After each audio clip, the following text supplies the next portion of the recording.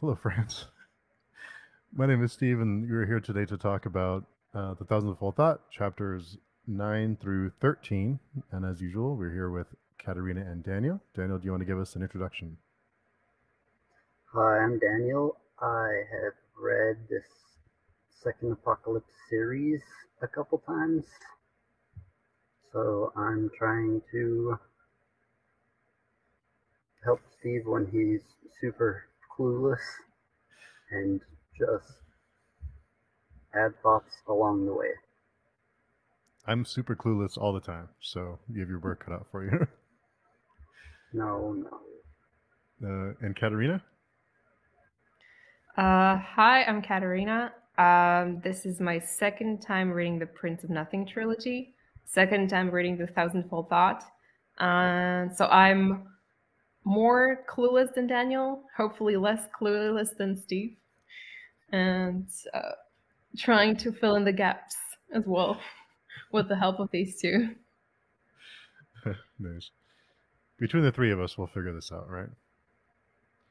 So this is my first time reading The Thousandfold Thought, and in chapter, the first few chapters of this book, it kind of felt like we weren't having answers to questions we've had throughout the whole series, and then all of a sudden, in these last few chapters, there's a couple of moments that it's just a ton of information on like 2 pages.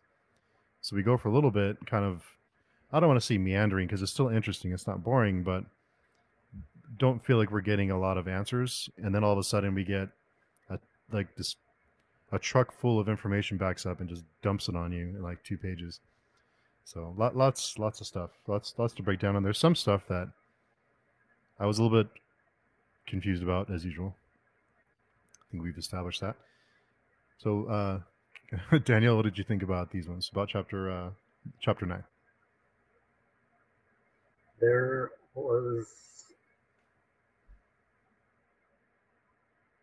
a lot of information in this chapter, and a lot of backstory too, kind of.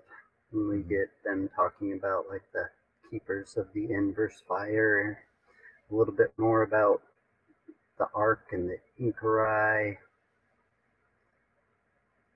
We see a little bit of motives of more people now. We see another example of how terrible war is and what happens if you resist the god who's winning, I guess. For me, what this chapter reminded me was actually I think it was part 4 of the darkness that comes before, when Callus and Nayor and Sirway are being chased in the mountain. No, not in the mountains. Somewhere they're being chased somewhere. I think they left the mountains, and they're fleeing across the Nanser Empire.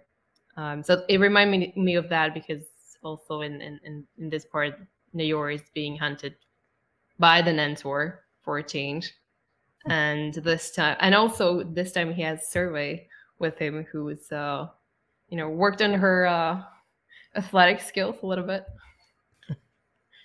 And and in a way, he has Kellis with him.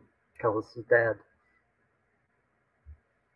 That's true. One of the skin spies does shapeshift into Muangas or into Callus. We don't really know, for at least a little bit, I think. And I think it references someone seeing them and it still being kind of like a Nancer Lord looking guy with them that came after they killed a bunch of people. Yeah, there's the what's the name of the general? The Sampus encounter. Yeah, Sampus. One of the skin spies impersonates Sampus and manages to free Nior and help him escape from the camp. And no one seems to think it's weird that a general alone is escorting a Skovendi captive through the camp for some reason. Yeah, that kind of struck me a little bit too, because the way that he's described is kind of hard to miss. Kind of stands out. But they did. I Yeah. think he does tell him he has to leave before the sun comes up, and it's in darkness. So I guess, but Yeah. I think the explanation they give is that Confus is so like unpredictable that no one's really surprised at any of his decisions, which seems to be turning against him. there's Yeah, some that's comfort in kind of what I got. predictability. And we do get a little bit more about the skin spice too. I don't think it was this chapter, but I think it was later in one of the chapters, but that they're basically shells without souls. And then it does reference the architect or an architect of that they were able to produce skin spice with souls, but they haven't been able to reproduce them. So they're like soulless shells. Oh, I missed that part. Where did It they talk said about? they Let me. eventually get one, right? Yeah, they do have one alive, and they're Nathanet comes and is like, "Oh, this one can do magic. It means it has a soul." right, and they weren't Yeah, able that to. was Yeah. that was very strange. Because like as you said, I also thought that the skin spice were just empty shells that didn't have any soul or personality. Basically like I don't know, biological machines of sorts. Mm. Tools of But a race of lovers. Yeah, I missed the part where they say they're not able to reproduce them, the skin spice with the soul. Let me find it. I have the note here somewhere. I'll find it. It was when Nathanet was talking to uh, the mandate.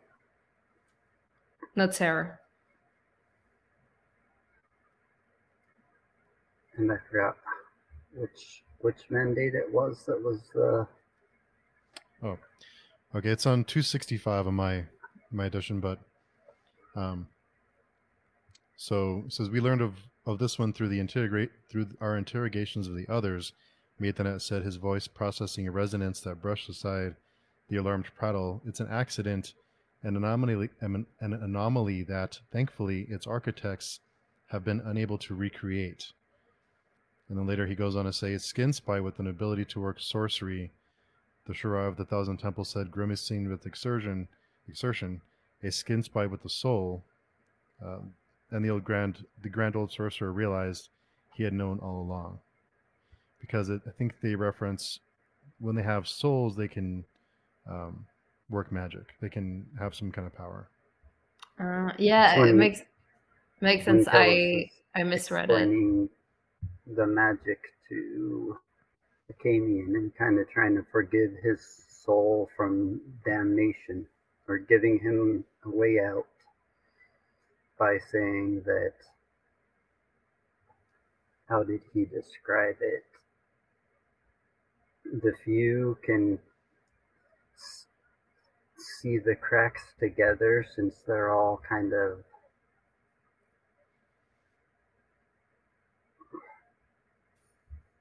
I knew this was going to be hard to explain. Yeah, I figured we'd have a few of these moments this week because it's lots Yeah. of stuff. There were a couple of passages that I had to read multiple times to at least partially grasp what Baker was trying to convey. All those ruminations about souls and who has a soul and what is a soul. Is there one soul? Are there many souls? Are some souls closer to the gods than other? There was a lot of confusing stuff. We are all God. It kind of goes back to what Akamian, when he taught him like the inutterals, how you got to attach the meaning, right, to the words, because the words themselves don't really have that layer, and since they can attach meaning to the words, they see it differently, so they can like tell the people who see it differently. That's how they see the mark, I guess. Yeah, It is quite confusing, but basically he's saying that sorcerers aren't like cursed. They're the mirror they see God through is less shattered, kind of. They're a bigger pinprick to the outside. He was referencing like a Camion poking a hole in a cloth, right? And putting water on it. Sorcerers just, I don't know. It's too hard for me to explain. I think references, we are all one soul, we are all God. You are not alone. That's on page 215 when Kellis is talking to Acamian. So yeah, that part was pretty lots of information there.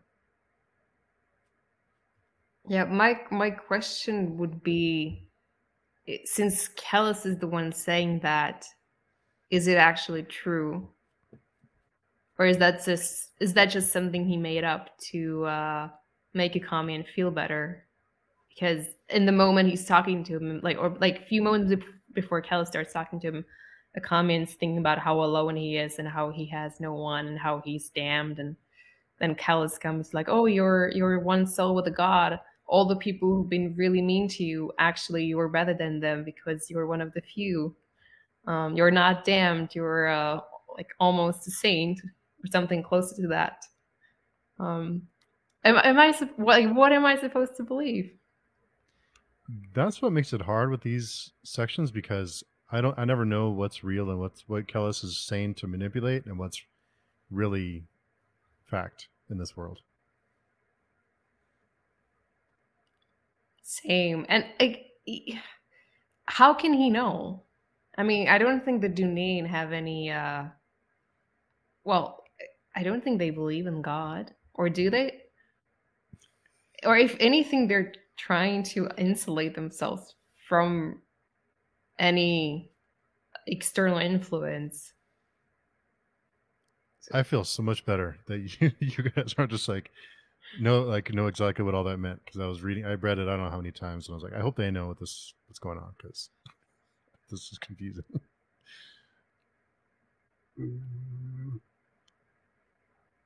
The Dunedain definitely, they believe in the Logos, which means that there is no like truth to history or past. It's only the here and now, and they can dominate it however they want to try to grasp the Logos, which is like the perfect self-moving soul. And Kellis is their newest generation, or maybe I'm sure there's younger than him, but I guess the perfect self-moving soul has no room for empathy, as we've seen with Luith in the first book, right? And just forever afterwards. But I haven't really seen Kellis lie.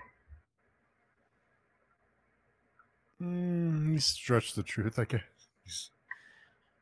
Truth is funny, because it can be like said multiple, like you can take multiple meanings from what, like really vague truths, I guess. So we'll see, I guess, if what Kellis is saying is true. But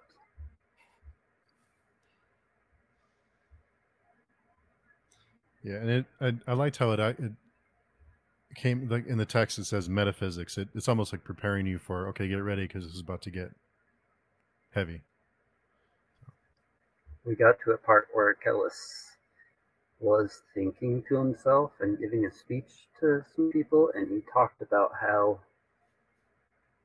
the past does determine things, and he does walk on conditioned ground, which was kind of weird. That's the exact opposite of Dunyan belief. I kind of see it as a lot of what he says is just what people want to hear or what they need to hear. Yeah, they kind of like to motivate them or to get them to do what he wants them to do. Kind of way it. And there's a part in it where he's like discussing all of the people, and you're like, it's like Proyas, and he talks about Proyas, and then in italics it's just his thoughts about how he dominated him, and he just goes through all the people and says their faults and says how he saved them, and he's like, yeah, this is how I control you. And that's just what he's thinking. But he also is thinking that he walks on conditioned ground for some reason, which usually the Dunyan are the ground. They condition the ground.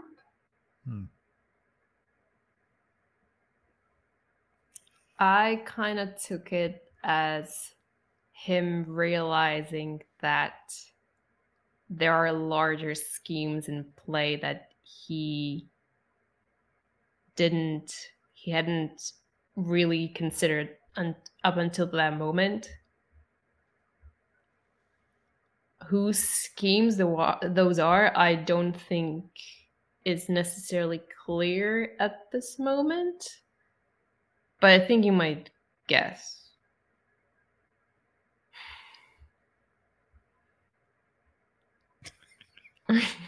Or not. Or not, I don't know. But yeah. Sorry. No, go ahead. No, there was just going back to the discussion about souls. There was one section in chapter 9 when Nayor is thinking about madness and what it actually means in this world to be insane. And I think he gives this explanation that somehow it, like, being insane means, or like that every person is somehow connected to the outside, but people who are broken are not able to contain the outside, so it spills into like our world, and that's how you go insane. And you can either be possessed by the gods, so you become a prophet, or by the demons, so you become Nayor, I guess.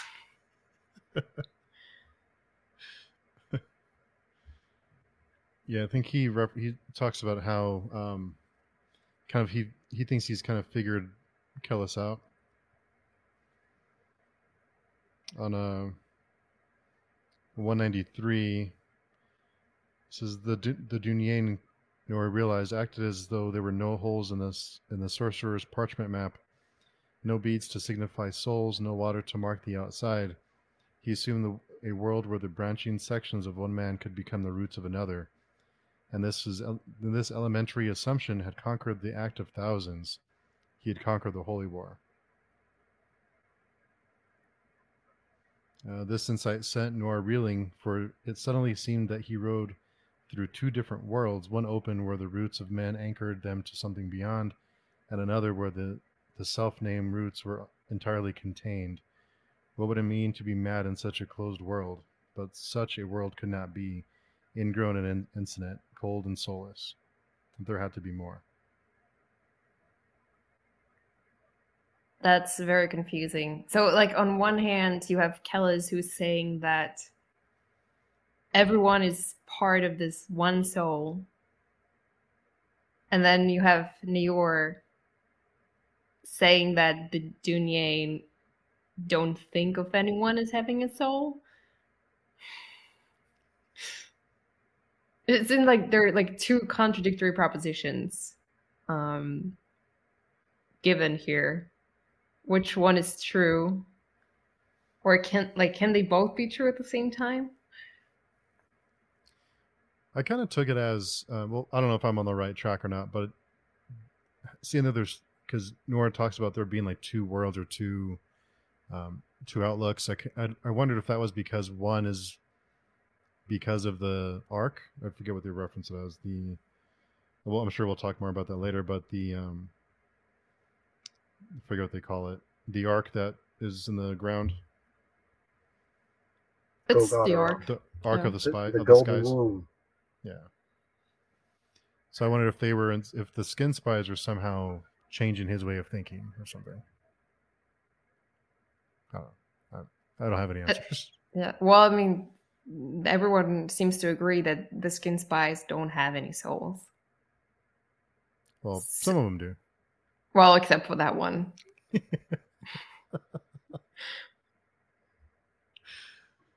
Yeah, it was weird how it describes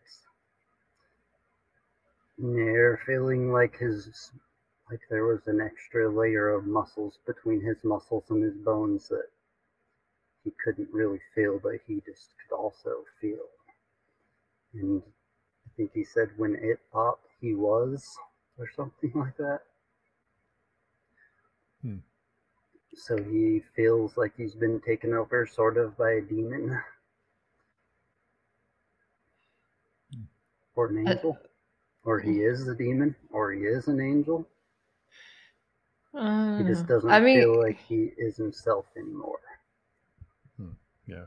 Maybe. But at the same time, I did feel like this was one of the moments where Nayor seemed most self-aware. Like he seemed to be able to reflect on his past with the Dunye and how, like, meeting Moangus and realizing that, all these like rules that have bound him are true, are arbitrary, and how he like tortured himself because of this realization. And he even seems to show some regret for how he treated Turway. Mm-hmm. Which I thought was very surprising. That's not a very mannish thing to do. It's not very manly. It's very weepery. No. One of those skin spies even told him 2 centuries ago, I was Sylvendi. I know your ways. Which means at least one of the skin spies was around for hundreds of years. And Nair liked that they all fought like Sylvendi on horseback. And Serway put herself in front of the thousands of arrows, I guess. Whatever that would have been. Save him. Yeah, they save him from the volley of arrows. Yeah, they sacrificed her away again. Like, first time for Kellis, this time for Nayor. It seems to be a pattern. But any one of them can just turn into Serway again, so it's kind of like, it's okay.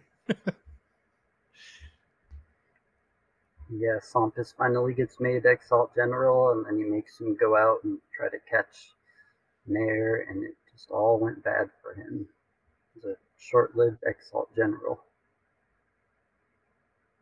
Maybe Sompus will still be around. Who knows? It said he only thought about his burning family once, though, because Confus is going to burn his whole family into non-existence now. Which did not seem like a wise decision by Confus, because ultimately it did lead Sompus to want to betray him, because he realized that, like, regardless what he does, his family is going to get burned. So it's better alternative for him to betray Confus and try to make peace with Kellis. That was not very strategic of Confus. And I guess it's kind of showing that being an emperor has gotten into his head a little bit. He's losing his ability to empathize. Well, maybe empathize not the right word. I don't think he's ever been able to empathize, but sort of at least predict how people are going to react to things like the threats, like burning their whole family alive.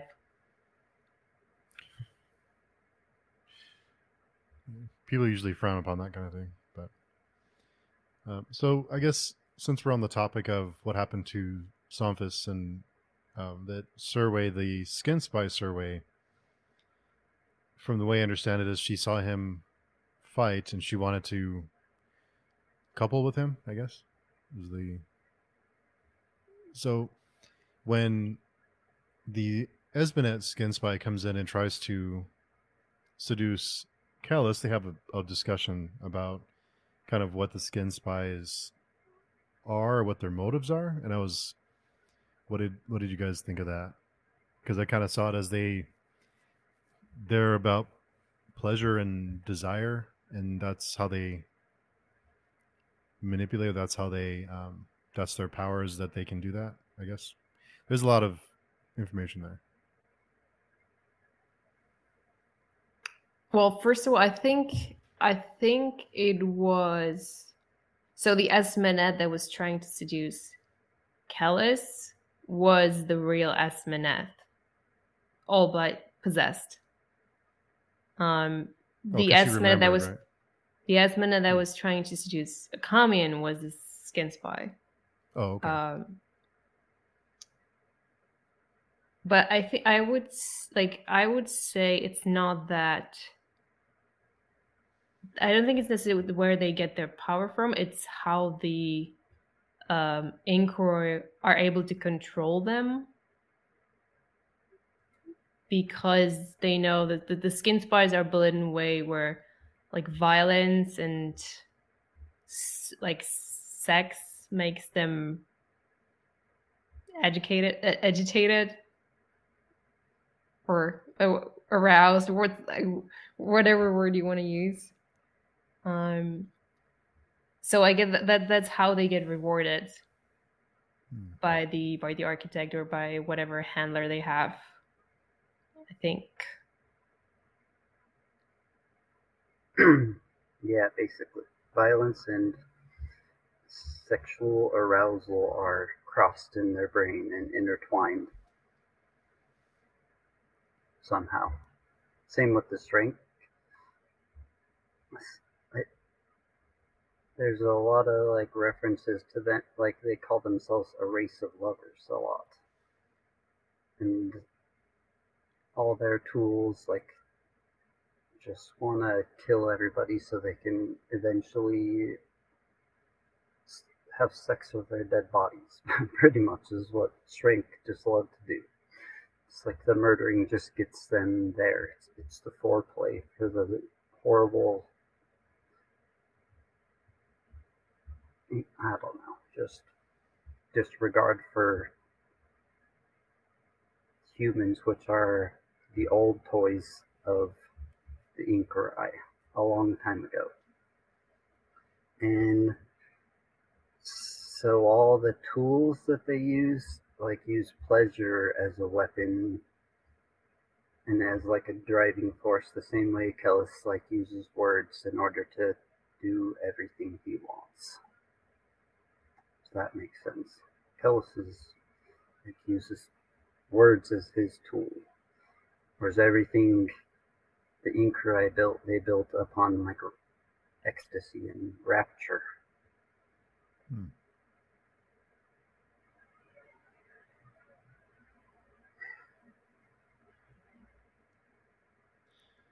I was kind of that whole section kind of reminded me of a movie where the bad guy has this big monologue about how his big plan was the whole time before he kills the hero, kind of thing. Kind of what it reminded me of. He just all of a sudden like, let me tell you all about me. He just.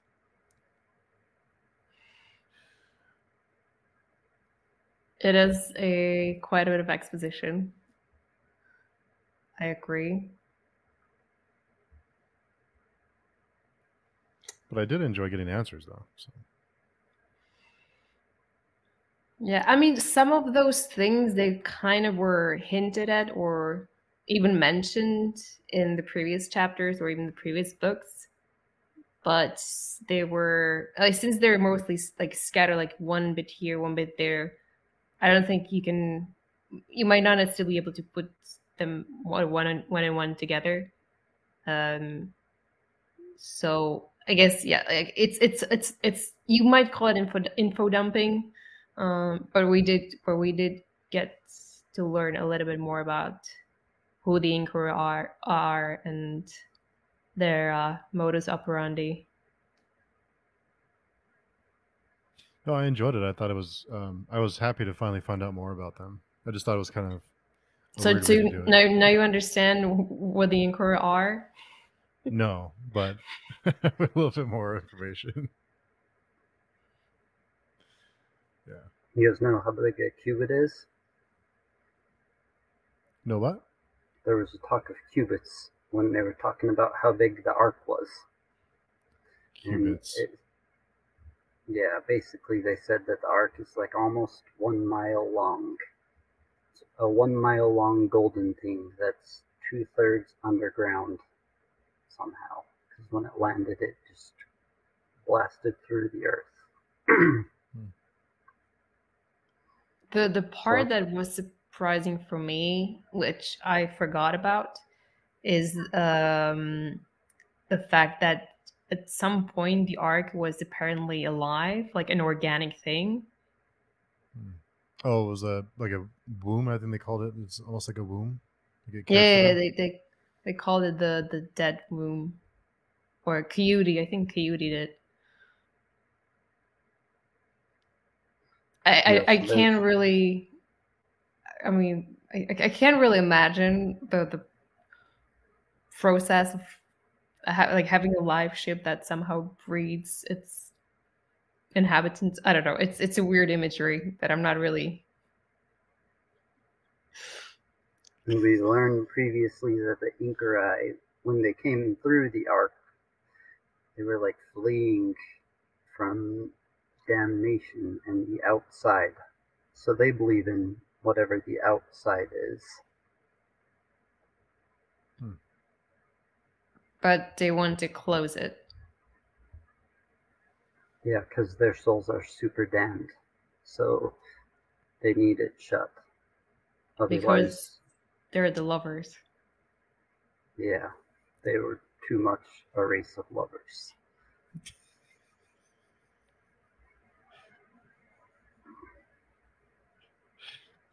But what did it say? It said the Inquirer like might have even been like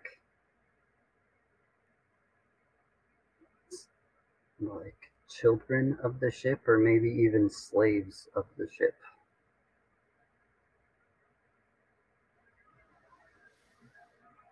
So it's real vague, but there's a lot of talk of this golden ark, and for some reason Seswatha had to fool the old king into going in there.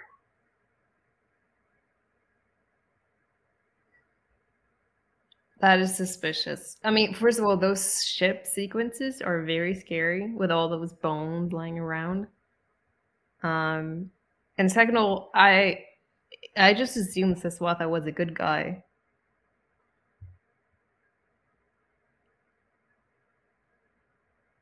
But let's assume he has good motivation for why he's lying to now Coyote. We'll see. I don't know. Do we? I'm almost afraid. You guys are pretty good about not spoiling things. I shouldn't ask. I was going to see if we get answers to all this stuff somewhere, sometime. Not when, but can you? Or are there still things up in the air? Don't answer that. I shouldn't ask. So, for those of you who listen or watch, a couple weeks ago I mentioned that I kind of had like a semi-spoiler that I listed. What I had heard was about the craft, about the ship or the ark. So anyone who's been listening who was curious what that was, we talked about it after we stopped recording, but that's what that item was, which wasn't much of a spoiler. But no, you know it's there, and it's really deep and underground and horrible, and shiny golden. It's sci-fi, but described through like a complete fantasy lens, if that makes sense. That's why it seems weird when you read it, because it's like some people in a fantasy world coming across something real crazy when they don't even have like cars or any like ability to fathom that kind of stuff. I mean, I do remember the first time I read these books. Like, it took me a while to realize that there were aliens. It's just, it didn't click for a while. And I was like, whoa. I guess this is a sci-fi. I think Well, it's not usually what we expect, you know. So it would without I would have been confused too, for sure. yeah. And also the fact that, I mean, you would just assume that if there's a race or civilization that has the technology to build a spacecraft and travel across the universe, and somehow they end up, like, even if they end up crashing in this planet that doesn't seem very technologically like, there's not really much technology in this world, on this planet. Like, you would think they will just take over and completely, like, immediately, but that's not what happened. Like, they've been at war with the inhabitants of Erwa for thousands of years, and they're still not succeeded. Like, in fact, it seems they're losing. So I just find that peculiar. I remember you bringing up in one of the previous discussions how they said this wasn't the first planet they had crashed on. Remember that? Or the first planet they had came to. I don't know if it said crashed on. I mean, I assume you can only crash once. But I think they've been fleeing the outside, whatever that is, for a while. Maybe it's just a new beast that nobody knows what it is. But they had fled to other planets before. So maybe they've just been fleeing for so long they were just weak when they got here, and a bunch of people who had just learned how to hammer together iron into a sharp edge beat them up. Who knows? Or was that the cause of the first apocalypse? The ship? No, the ship came a long time before the apocalypse. Before the first one. Oh yeah, because there's Well, they have to have something to do with it, I would assume. Yeah, I mean, we're sort of. You can sort. I think it was already mentioned, so I don't think this is a spoiler. The first apocalypse was brought about by human sorcerers rediscovering the ship. Some kind of sorcerer's magic on the ship, or a powerful creature on the ship. Some way to reincarnate Mogfaro, the walking whirlwind. To whom Kellis seems to be have some connection with. Like, he talks to him. He says that he talks to the No God in his dreams, I think, if I remember correctly. Well, he says that to Orang, to the architect, at in the villa when he possesses Esmenet. They have a conversation about the non-god, and Kellis is like, "Oh, do you know he talks to me? He's disappointed with you." I find it quite I mean, if that's true, and again, I don't know if that's true, but if it is, I find it very disturbing that Kellis just casually conversing with the no god.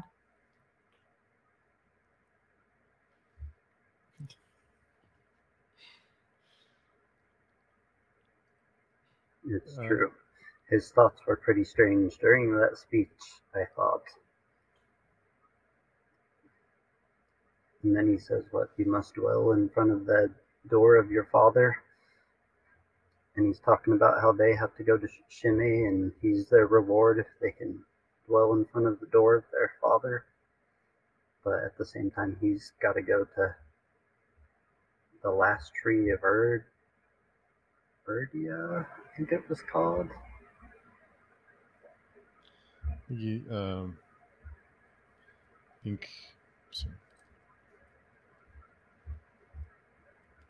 think he says, every brother is a son, and every son must visit my father's house. Yeah, and he says, soon I will darken your door. Yeah. That's ominous. That's real ominous to say about your dad. Soon I'll brighten your day, Dad. Soon I'll darken your door. Well, I mean, the official version still goes that he's there to assassinate him. Yep, but then there's lots of people who think he's the heir, not the assassin. His dad's old and about to die, so someone needs to take over. Maybe. Yeah, I mean, at least the console has finally realized that Kellis is a threat and should not be taken lightly. Even though they still seem more preoccupied with getting rid of Moangus. They just want to understand the Dunyan. They kind of know it's a threat now, but it's this strange new puzzle piece on the Benjuka board, and they just don't. They need to figure out how it works, because they've been playing the game for thousands of years now. And now all their skin spies are all outed. They're seeming to be losing all their grips. So some piece got introduced to the board that changed all the rules.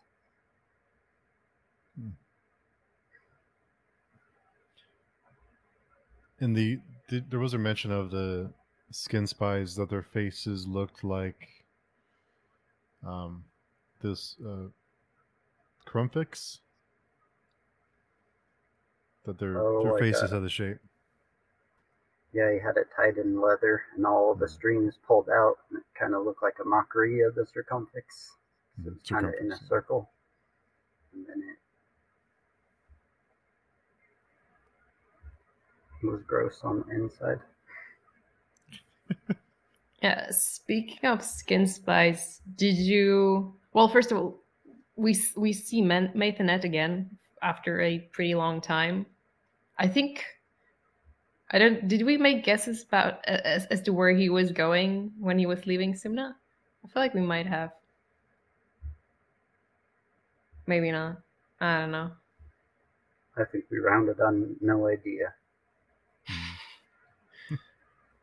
But well, then it's quite surprising that the Holy Schreier, of all the places he could go, he would end up in the Mandate's capital.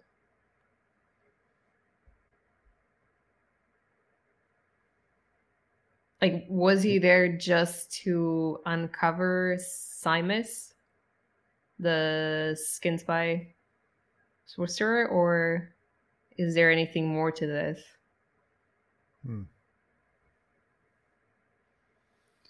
Yep. I have no idea. It's strange that he would be there. And also, like, did anyone guess that Simus was a skin spy? No. I usually don't know until it says the thing called whatever, the thing called what was the first skin spy, or the one that I always complain about. I forgot his name. Zarsulus. Oh, right. Yeah. I mean, there is like, well, I mean, I'm only bringing it up because there is, if you reread the books, there is this one. I think it's in Darkness, probably. Maybe the Warrior Prophet. I don't remember. But there's like one passage where Nutsera, the main like Mande sorcerer, where he's complaining that he's like, because he's old, that like he can't see very well, and has to have other people read his books for him, and he's jealous of Simus because Simus for some reason seems to have perfect eyesight and doesn't need anyone to read his books to him. So it's, I mean, you couldn't really like figure out from that he's a skin spy, but it's just like a tiny detail that you'll uncover when you know that he is bad. Jeez. How did he keep track of all this stuff?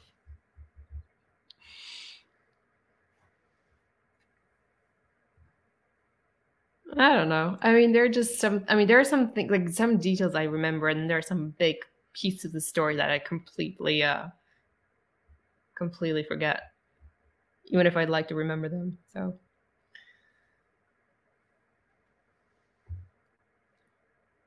there was a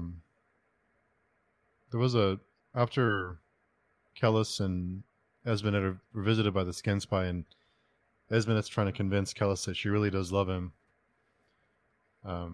There's a passage here on 254 in my version, but if what men call truth were ever hostage of their desires, how could they fail to make slaves of their women, to hide them like a hoarded guild, to feast on them like melons, to discard them like rinds?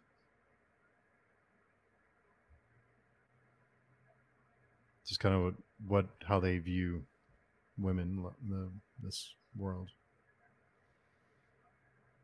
I mean, that whole passage or that whole section was pretty hard to read. Like reading about Esmenet being possessed and how it's not just that someone possessed her, but also that like they made her feel in some things that felt real to her, even if she was compelled to feel them. It's just like an extra level of manipulation or oppression, or like some kind of control. It was just very nasty. Mm-hmm. Yeah, their power seems to be able to have a lot of control, but more briefly, it seemed like even Kellis was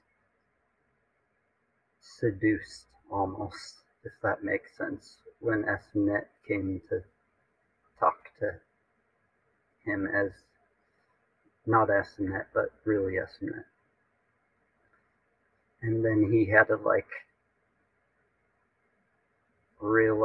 it was another one of those moments where he feels a feeling he's never felt before. It's like, wait, what is this feeling? And then he jumped away and shut it all down and tried to remember that he needed to control the consult. That conversation was a really important conversation to win, because maybe there's other battles that are being fought right now. And that was a distraction too, right? Because during that, when Kellis is talking with the skin spy, doesn't he realize that he's distracting him so they can kill the Camion, and he saves the Camion?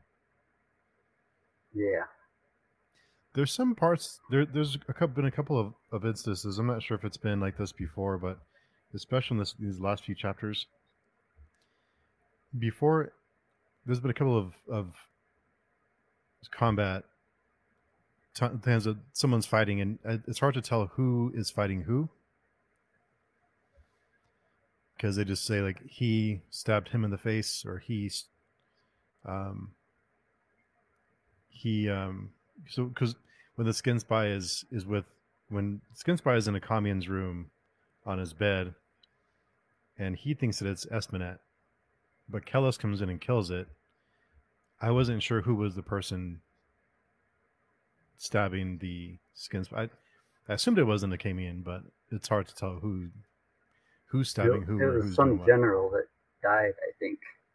Some general stabbed him, and then the skin spy still killed the guy before he died. Oh, I was way off. That was the one thing that Kellis didn't expect to happen. That was an unexpected occurrence. He knew everything else that was going to happen, he said. But he still put the general in Akamian's room, so he knew that they were coming for Akamian. I think that's what I understood. Was like why otherwise why would the general would why would he be there instead of Akamian? Yeah, and he also, for some reason, I guess, thinks like the Mandate are going to be sailing up the coast towards him for some reason, right? You guys see that? Read that? Kellis thinks that some Mandate ships were going to be sailing for Shimei, and he really needs to conquer Shimei before the Mandate ships get there for some reason. Yeah. Well, he gets a message from Moengas that the Mandate is coming, and I guess we can deduce that they're coming with Maithanet, since the last time we saw the Mandate, Maithanet was there as well. And something snapped within Kamian in these chapters. Now he's like the only one that's not enamored with Kellis that's around still. And Kellis is taking note. Why is he staring at me? Still staring at me. Does Kellis annoy either one of you sometimes that he's I don't know, he's like I don't know, like he I want to see him fail, or I want to see him. I want to see him punched in the face. Yeah. I don't know. I mean, I like the characters. Sometimes I think he's too powerful. He's like a Superman. It's There's thousands of him in one city somewhere. There's a more powerful him sitting behind an ivory tower somewhere, or no, beneath a tree, somewhere by a tree. Yeah, he needs a kryptonite. I do enjoy reading about Kellis, but at the same time, I get so angry when he's manipulating people, especially the people I care about. And I do also want to see him fail, but he's been pretty successful so far, so we'll see how things turn out. We still don't know what the thousandfold thought is either. He alluded to it once more, but is that when he talks about he took the shortest path? And then I think he mentioned something very vague about it. But yeah. There's still a little bit more to read. One more week, right? Yeah. Yeah. Has to be done next week. Feels like it's all like building up. Yeah. Unless you want to do another. Well, the audiobook says Shaima, so I'm very confused about the pronunciation. Shaima. Shaima sounds shiny, and it's apparently a porcelain white city, so maybe. Yeah, it makes sense. I don't know. Well, I was gonna say, one last episode for this book, unless you want to do another episode just for the appendices. Yeah, I was looking at that because I was looking and see how much we have left. That's how much we have left for those of you watching, and but half of that is the appendix. because there's only another 100 pages or so in the actual book, and then it goes to the glossary. So there's a lot in there. We could. I mean, there's only a couple of pages. I don't know. It's a lot. It's a big one. There's some stuff in there that's cool, but Good. Maybe you can read them, Steve, and then ask us about the things you're unclear about. I see what you're doing there, Katarina. Why don't you read it and tell us what you have questions about? Yeah, very, very smooth. Very smooth. I'm sure I'll have a lot of that. Anyway, what did you think of Zyneema's dying? It felt very sudden to me. Like he wasn't doing well mentally, but he didn't seem to be sick the last time we saw him, I think. So it did come as a little bit of a surprise that he was now on his deathbed. Yeah, I kind of just thought he was kind of things have caught up to him, and yeah, but I have a question may be related, may or may not be related. So about another blind person. But what did you think, Daniel? Were you surprised? Did you care?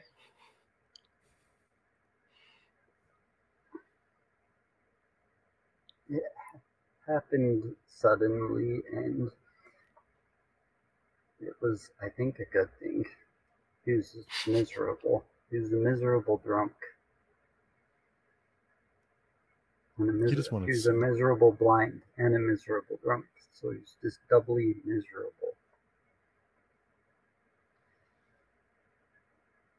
And that's kind of what snapped Acamian, because Acamian's like telling Kellis what you couldn't save Zin, and then he just stopped listening to him after that. It's kind of weird. Yeah, I think for Kellis not saving him or not helping him in some way, I kind of took it as that's something that he wanted Acamian to go through to pull his strings somehow. Because everything Kellis does is for a reason, right? Does or doesn't do is for a reason. I think that's safe to.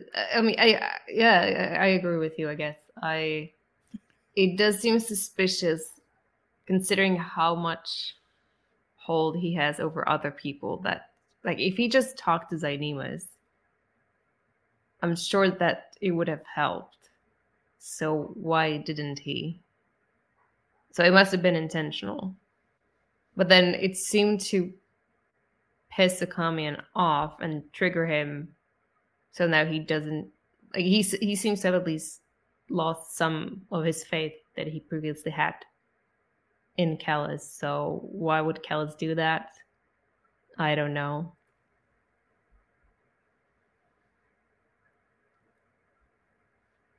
So Daniel's trying to, yeah.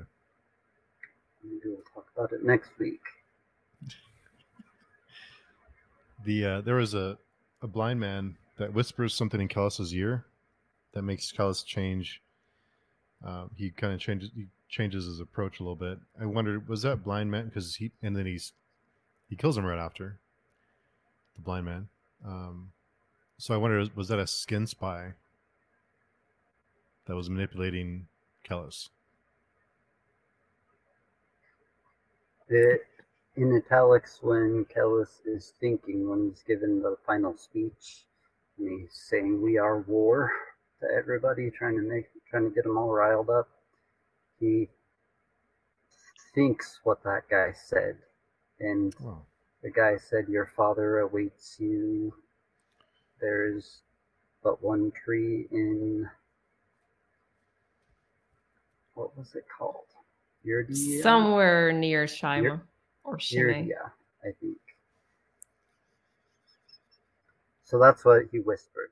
So apparently his father awaits him, and that's why he's thinking that he will darken his door soon. And he also tells him about the mandate coming. Right? I think so. I don't remember. Let me see. Came up or not. I think that's what freaks Kellis out. That's what he says out loud, not what he whispers. Because he draws Kellis's attention over to like kneel next to him. Don't remember what he says to get him over there exactly. No, he whispered that his father awaits him. Yeah, maybe. I don't know. I'm not sure. I think he mentioned the mandate, but I might be wrong. But anyway, I think since he's somehow connected to Wangus and he's also blind, I guess it's safe to assume that he is a Kisharim. I would guess probably not, but I don't know. He's definitely associated with them, but I assume that in order to like, they said they were like killing all blind people, so in order to make it that far, he couldn't have had the mark. Otherwise, someone would have seen him. Who knows who? But the Kisharim don't have the mark. Oh, do they? That's right. You're correct. Forgot.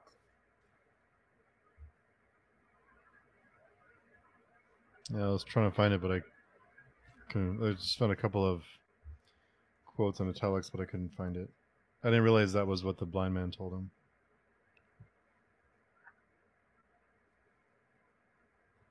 There's a part where Kellis, when he's explaining the way magic words work, he like explains why this souk like came into existence and why it's kind of like why they blind themselves so that they can have more meaning because they don't have like the sight of the object to detract from the meaning. They live only in the world of meaning. They're just an eyeless group of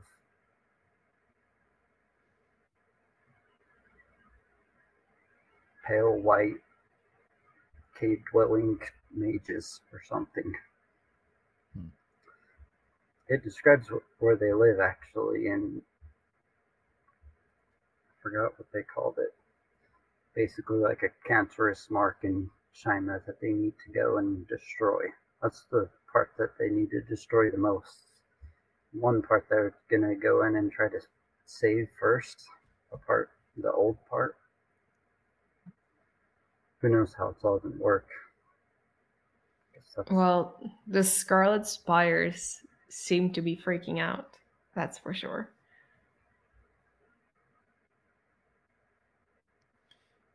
And I did like that when they were approaching Shema or whatever, that they were burning the trees so they wouldn't be able to make siege weapons out of the trees. I thought that was pretty neat. But didn't they bring some with them at the end of chapter 13? I think they were assembling them, the ones that they brought to get ready. So this is a pretty good chapter to finish on because we're right at the cusp of whatever's about to happen. Yeah, we ended up on a cliffhanger. And Kellis isn't going to lead him into the war, so who knows what he's planning. Yeah, I don't know that he's planning. I think Kellis is looking after Kellis, and he has his own goals and doesn't care about what happens to the rest of them. Maybe that's a diversion for what he wants to do. It seemed to me like he wanted the Holy War to succeed, even though he's not going to there with them because he has more important business. It seemed like he was anxious about them prevailing against the Kinnin. But he Let's certainly see. has other plans than just conquering Shima. Yeah, that's his cool new weapon, and he wants to keep it.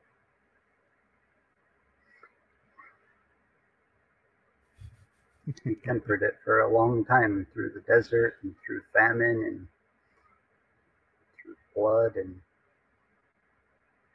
worse. Yeah.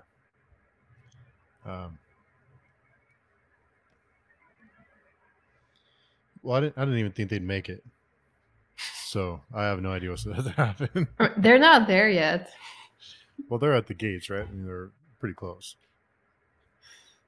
Yeah, they're not inside, but What did it say? They lost their longest spear. They had like the outriders that were kind of going and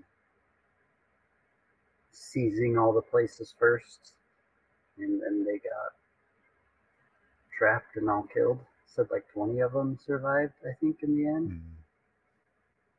Well, those are related to Saban, so good riddance.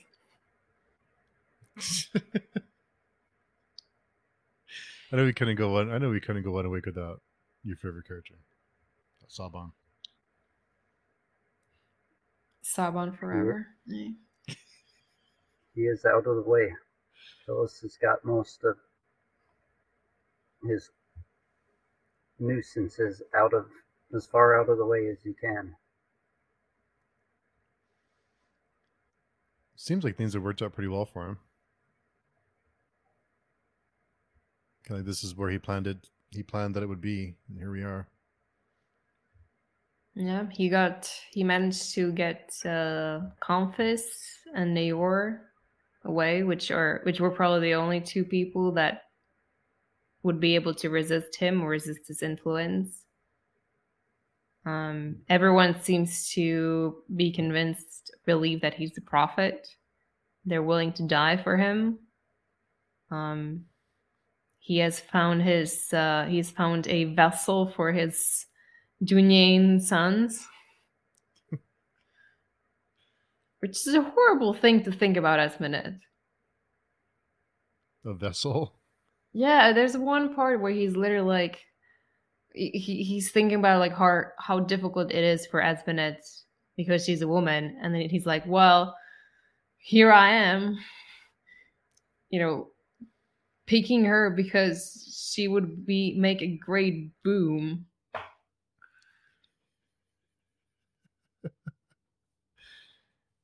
Yeah, I don't think he sees people as people, though, Kellis. He's means to end tools, right? Means to an end. Even Conphis has some reflection on being violated in this chapter. He's thinking about the seed across his back and how bad he wants to kill Nair now. And then Nair escapes. Yeah, but at the same time, I appreciate how he's able to interpret what happened in a way that makes him seem unconquerable. Like I think he says something along the lines of, "Well, I am one of the gods, so is this how the gods test me?" He actually says Nair's a god in the end too. He's like, "You're a god too. I see it now." Kindred souls, yeah. So I was just sleeping with another god, I guess. It's less of a violation. It's tolerable. He still was going to kill him, though, I think. I hope so. Oh, he escaped. Nair's gone now. Wind. I hope. But Conphis was mad. Well, he's ruining his plans because he's the only one who knows that the Nansor haven't left or have left Jokta and are marching on Shima.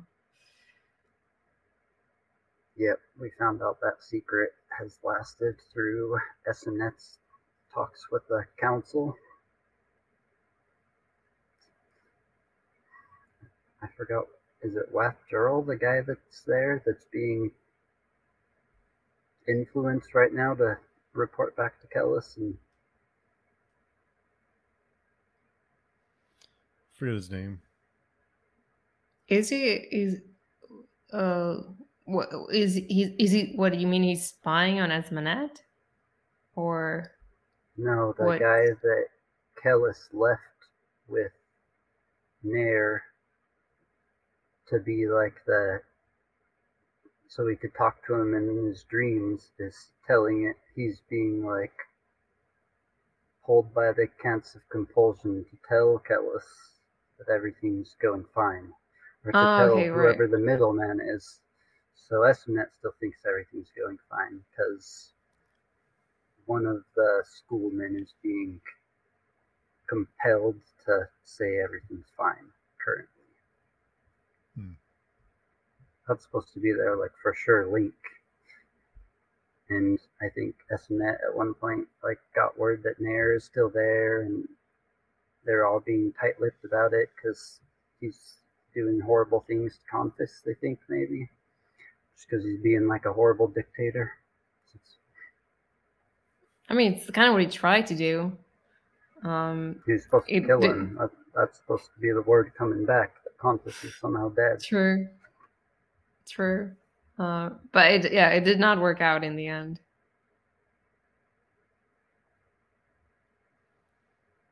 Yeah. So anything else you guys can think of?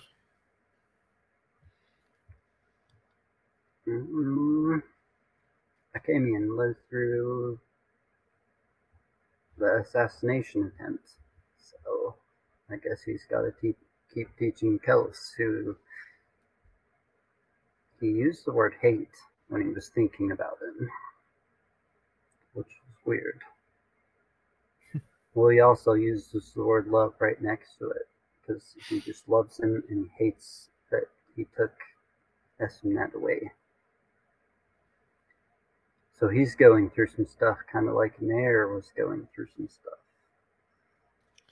What did Nair say at one point? He said, "He murdered my father with words, consumed my heart with revelation. He set me free." So he's saying like he murdered my father, but he set me free. Even like at the same time, like saying why they're so evil and why he wants to kill them, because they set him free. Yeah, I think that's pretty much the dilemma or conflict within Nior that he's been battling with the whole time.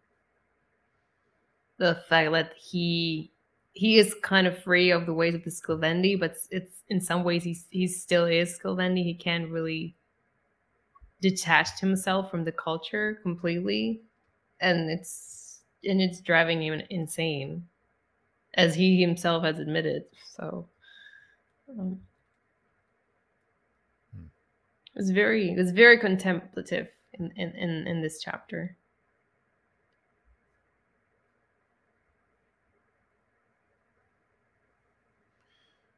The metaphysics stuff, I think I'm gonna have to read a few more times over. That stuff is pretty heavy. Yeah, I mean, this is not my first time reading this book, and I reread those passages a couple of times, and I'm still confused. So, don't be too hard on yourself. Oh no, I'm used to being confused, so okay. Philosophers have been debating like what here really is for thousands of years. Like, here to you is not here to me. How can people be here together? Which is a lot of semantics, and I think Achamian even yells at it. He's like, "That's all semantics," and maybe it is. Maybe it's not.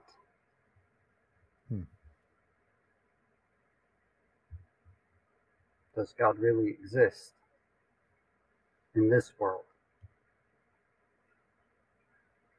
The more I read, the more confused I am about that. That I think I mentioned earlier. When I first read these books, I just assumed it was all lies.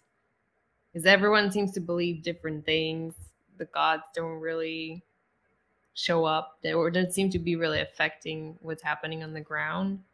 But like the more you read about it, the more unclear that becomes. And the people of the world definitely seems to believe that gods are real. Mhm. Even the more cynical one, like even a common believes he is damned. Even people like Xerius or Conphus, they do seem to believe that the gods exist. What about your favorite person? Saban. Saban care? I don't care. Saban cares about Saban.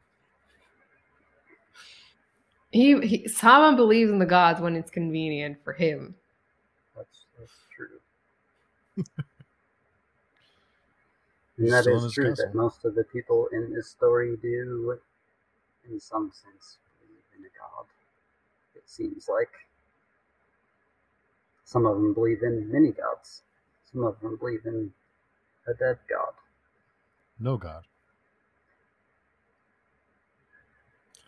Some of them believe in the no god. Some of them are non-men. There's a lot going on. I would, if I didn't know that there was another series, I would be a little bit worried about all this being wrapped up in 100 pages. So there's a lot. If there was just this trilogy, then I'm assuming a lot of this will carry over to the other series. I'm curious how you're going to think this is as a wrap-up. I don't know that it'll be Let's much see. of a wrap up. I don't know. It's a lot to. I guess if we didn't have the second series, would you be satisfied with this trilogy? If this is all we had, these three books. That's a next week question when it's over. When All right, there's that's no fair. spoilers to happen. All right. When that answer comes. All right. Yeah, we'll answer next week. But I do have an answer. Okay. I'm definitely excited to read these last few chapters. It's been a while since I've read them. There's a lot of revelation in these chapters that I can't discuss. But we'll talk about way, way, way later. And it's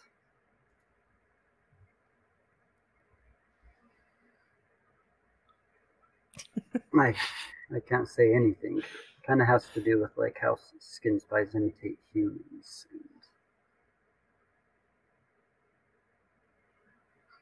what are imitations. I don't know. It'll all come up. Even I'm confused now. Okay. There's definitely a part where the Inkarai, when they're talking about strength and they're talking about skin spies, they're saying like it was made in their image. That's why they're all like also races of lovers. That's why ecstasy is like murder and ecstasy are like intertwined to them because they're made in the image of the Inkarai or the what did you call them at the beginning? What does the Synthes like to be called sometimes? The architect.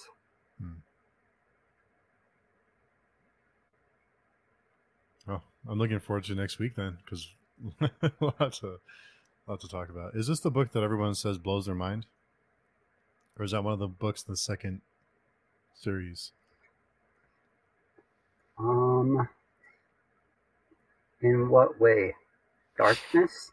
Writing No, prose? in a surprising way. I think it's the fourth book in the second series that everyone talks about. Just like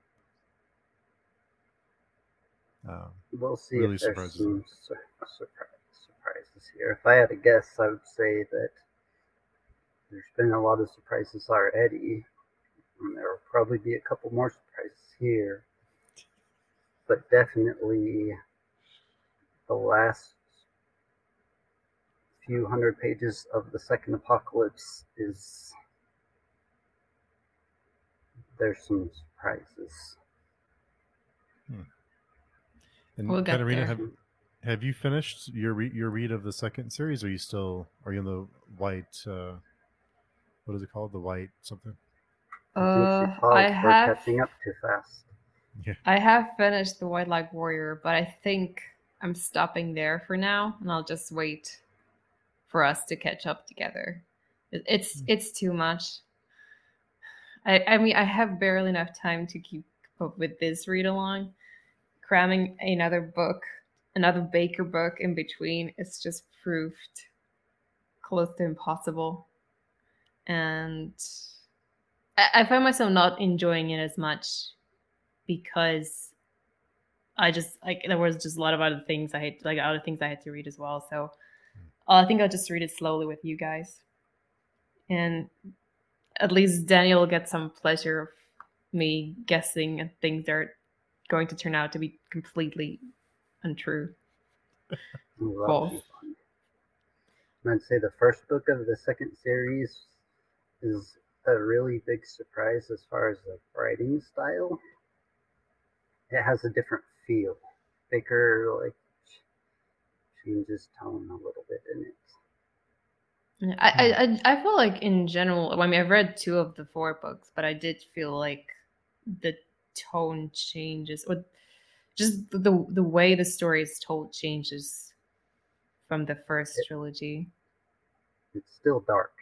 Don't get it wrong. There's still a lot of darkness in there, but I can't even describe what it is that changes. Maybe when we get there, we'll talk about it. They say it's a lot more Tolkien-esque and less like Dune. Definitely, right now we're following the Holy War, and they're marching to Shima, and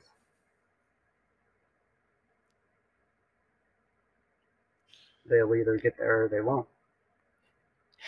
There are definitely more trees in the second series, and fewer deserts than in this one, which is not actually something that I'm too happy about. And kind of homages to classic fantasy, sort of. Is there a Tom Bombadil singing in the second series? In the most grim, dark way, I would say yes. In the most grim, dark way. I'll even tell you who it is when we get there. Okay. Sort of, maybe. I could see that connection. There are definitely some references to the Lord of the Rings that are very obvious. Even if I read Lord of the Rings when I was 9, and I haven't reread it since, and I still picked up on those. I mean, you don't even need to read the books. Just if you've seen the movies, I think it becomes quite clear very early on. They're very different too, though. Yeah, I mean, it's still there's Baker. No hope later in these books. There was hope in Lord of the Rings. It's a book full of hope. So imagine just a hopeless Lord of the Rings. Yeah, I definitely enjoyed the Judging Eye more than I enjoyed the Fellowship, but I did read the Fellowship about 15 years ago, maybe more. So that might not be a fair comparison. Been a little while. Cool. So looking forward to next week. Just about 100 chapters left, and then I'll bring some questions for both of you for the new appendix. Okay. I'm looking forward to them. Yeah, that'd be good. Yeah. I'll try to be more prepared. I was much less prepared than I wanted to be this week. What's with you two and being unprepared this week? What's going on? I'm walking chaos. That's what it is. No, it's I have no good excuse either. I'll let you slide this time, I guess. It just ended up being a lot denser than I thought. There was a lot. When you talk about metaphysics, it just gets deep. I'd assume if we wanted, we could go back and go over that chapter of fear and souls, and we could probably talk for an hour just about that in the Bible and the Quran and the yin and the yang, reincarnation. I might need to do some reading before we do that, like some additional reading. That would be a fun conversation to have. Or you would call Moses Jesus on accident. Yeah. Or a mule or horse. Yeah. But I at least people are listening, so yeah, that's someone's out there. Yes, that's okay. But everyone's been pretty good about it. But they have. It's been fun hearing people's thoughts. Yeah. Frank's comments were cool. Yeah, we have a few commenters every week. And with the podcast, it's a little bit different because there's no comment section. So it's sometimes it feels like you're yelling into the void. But Reddit's been really, the Baker Reddit's been really good, been really supportive. And we have some people who watch on YouTube every week too. So that's nice. We have a little group. And there are a couple of people reading with us that have told me. So it's pretty neat. Yeah, I mean, kudos to everyone who's stuck with us so far. It's, that's remarkable that you're willing to bear me rambling about these things. No, I do appreciate that. I think it's fun to have someone to bounce ideas off of and, kind of discuss with. So it's pretty neat. I'm sure most of them want to scream at us sometimes. Correct us or add a joke, no, but they can't. Yeah. Oh, they can check the forums and let us know if they want to join us. But cool. So Daniel, if someone doesn't want to get in touch with you, where's the best place to do that? In the YouTube comments of these videos, I guess, or on the Page Chewing forums, which now has a chat and snow everywhere. Yeah, it's snowing. Yeah. And Katarina, where's the best place to find you? You can also find me on the Page Chewing forum, and I'm also on Instagram at The Errand. I will most certainly reply to your messages within the span of a few months. Because I'm so good, so up to speed to everything. It's a lot to keep track of. So, and we have but I do appreciate everyone listening and commenting, or even not commenting.